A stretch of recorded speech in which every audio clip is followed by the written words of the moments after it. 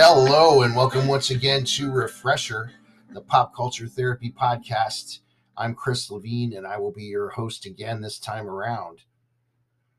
Have you ever not gone to a car lot because you didn't want to deal with the salespeople? Now, it's not that they're just doing their job. That's completely okay. But the fear or resistance to being pushed or to pressure sales, for a lot of people, it makes them rethink even bothering with the visit. If we were to go and allow ourselves to buy something that we might not really want and then get upset about it, that's a specific example of what we're going to be talking about this time. The clinical term for this is psychological reactance. The Long Island Psychology website says this about the topic. It says that it's the tendency for people to react negatively when they feel someone or something is taking away their choice or their ability to seek out more alternative solutions. Psychological reactance can be hard to change, but you can be more aware of it so that it doesn't control the decisions that you make or how you are able to obtain what you need from others. Let's think about it. Let's go back to that car lot. Ultimately, who's really in control? And ultimately, who really has all of the decision-making power? We do. We will spend the money and sign the papers, or we won't. The salesman can say anything they want, but the trigger is not pulled unless we pull it. So then, while a salesman may be influential and maybe even pressure driven, if we drive off that car lot in a car we really don't want, whose fault is it ultimately? Ultimately, it's ours. The thing is, psychological reactance is going to make us completely blame the salesperson for whatever reason. Now, injustices can be very real. They can also be very perceived. And this is different at different stages in our lives. I remember, for example, being a very, very little kid and every day putting the stuffed animals on my bed in different places so that they'd have something new and different to look at when I left the room. I promise you this is true. I did this all the time. I truly felt it would not be fair to be in that same spot looking at that same wall or area all day, every day. I mean, I wouldn't like that. So I imagine neither would they. I remember one day leaving the house in a hurry and not doing this and legitimately feeling guilty all day and making a beeline back to my room when I got home to move them around. It literally hurt me inside to think that I didn't do it. Now, as we all know, in truth, these are non-living things and it really didn't matter. But at that time in my life, it did to me. And there was no actual injustice happening, but it felt like there was to me if I didn't do it. Feeling compassion for inanimate things was very real. Think of how people may baby something that they own that's very sentimental to them. That item is no more alive than my stuffed animals were, but God forbid anything happened to them, and some people might literally be devastated. There's another aspect to this. There's kind of a rooting for the underdog aspect. For example, I'll give you another personal example. The first time that I learned, when you're young, you don't know things, you figure things out as you go. I learned that sometimes there's more than one version of a song. And it kind of made me sad. I wish I could tell you which song it was, but I honestly don't remember. I'm not going to make something up for the story. I just remember thinking that, wait a minute, if somebody else did this song first, why wasn't that as popular as the song I'm listening to right now? That's not fair that the original version of the song was pretty much forgotten about, and that the remake was popular. It literally bothered me as a kid when I learned this.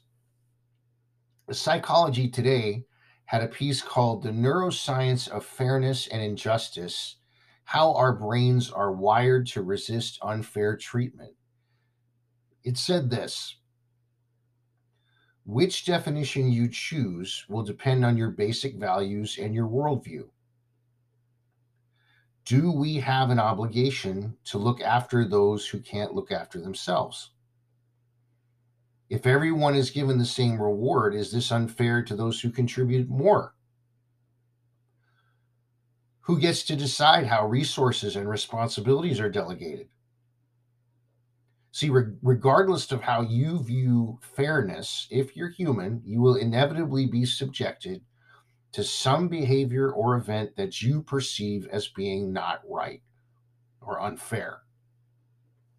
And our brain will have a wired in reaction to this perceived inequity.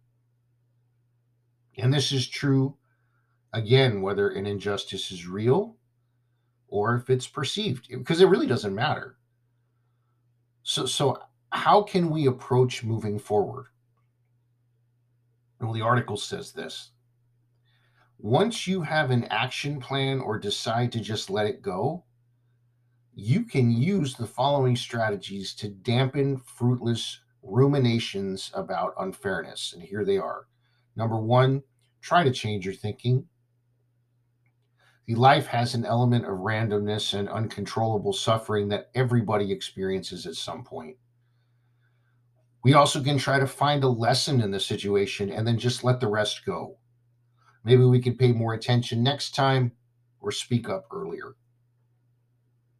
Something else is we can have direct compassion to ourselves for our suffering and focus actively on self care. So, yeah, it bothers us. What are we going to do to help ourselves so that we can get through it? We can also deliberately focus on the positive things going on instead of the negative, such as our achievements or the activities we enjoy or the people that love us or that we love. See, there are terrible injustices in this world, but still, some of us have a tendency to make up more of them in our own minds. We hear laughter. Oh, they must be laughing at me.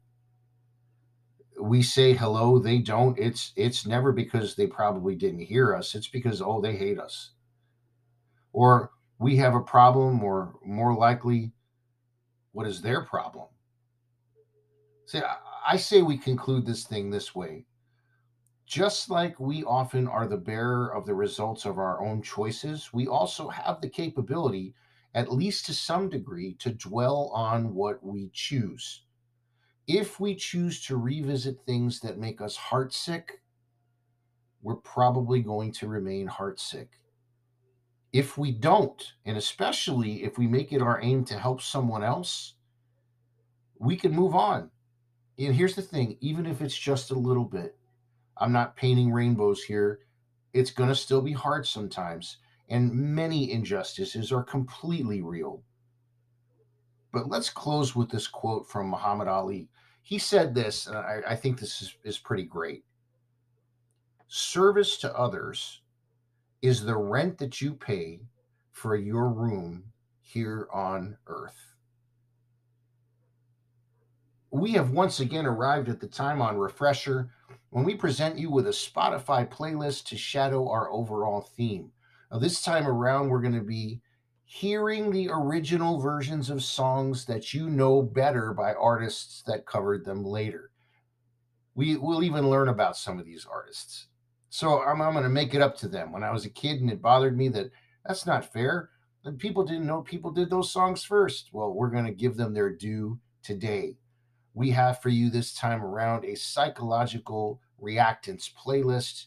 You can find it really easily on Spotify. Just type in refresher podcast dash psychological reactance.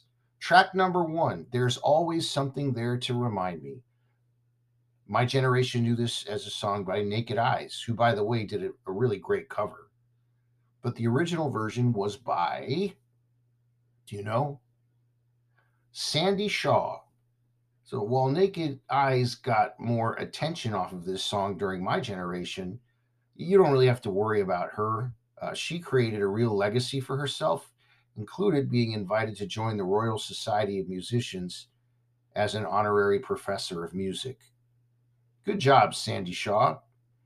Number 2, Louie Louie, but by the man who wrote it and first recorded it. His name was Richard Berry. Now, this guy is like the godfather of what became garage music. Not only did he write Louie Louie, but he also wrote Have Love Will Travel, which you've probably heard more than likely by the Sonics. Louie Louie finally became a major hit when the Kingsmen version became an international hit in 1963. Number 3 is a singer by the name of James Ray, who recorded a cool little original song called Got My Mind Set on You, which later was a number 1 hit for George Harrison. Number 4, again, my generation by all means would easily think that this was a soft cell song, but it was originally recorded by Gloria Jones. And of course, we are talking about the song Tainted Love. Gloria Jones found success in the UK, being recognized there as, quote, the Queen of Northern Soul. She actually was also committed in a long-term relationship with Mark Bolan from T-Rex until his unfortunate death in a car accident. Number 5, a group called the Paragons. They had a song that Blondie would later record called The Tide is High. It was originally a 1967 rocksteady song written by John Holt, who was the Paragons singer. Number 6, Hard to Handle. The first hit for the Black Crowes, but the original version was by Otis Redding. In 1968, it was written by Otis Redding along with Al Bell and Alan Jones.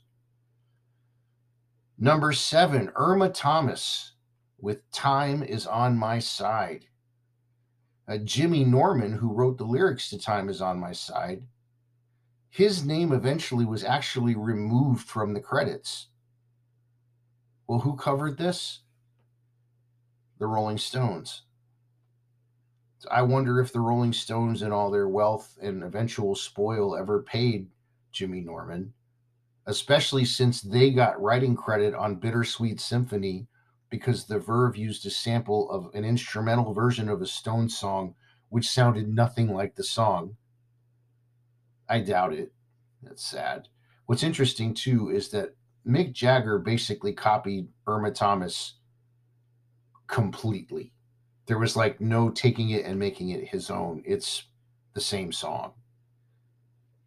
Number 8, I Want Candy, not by Bow Wow Wow, but by the Strangeloves.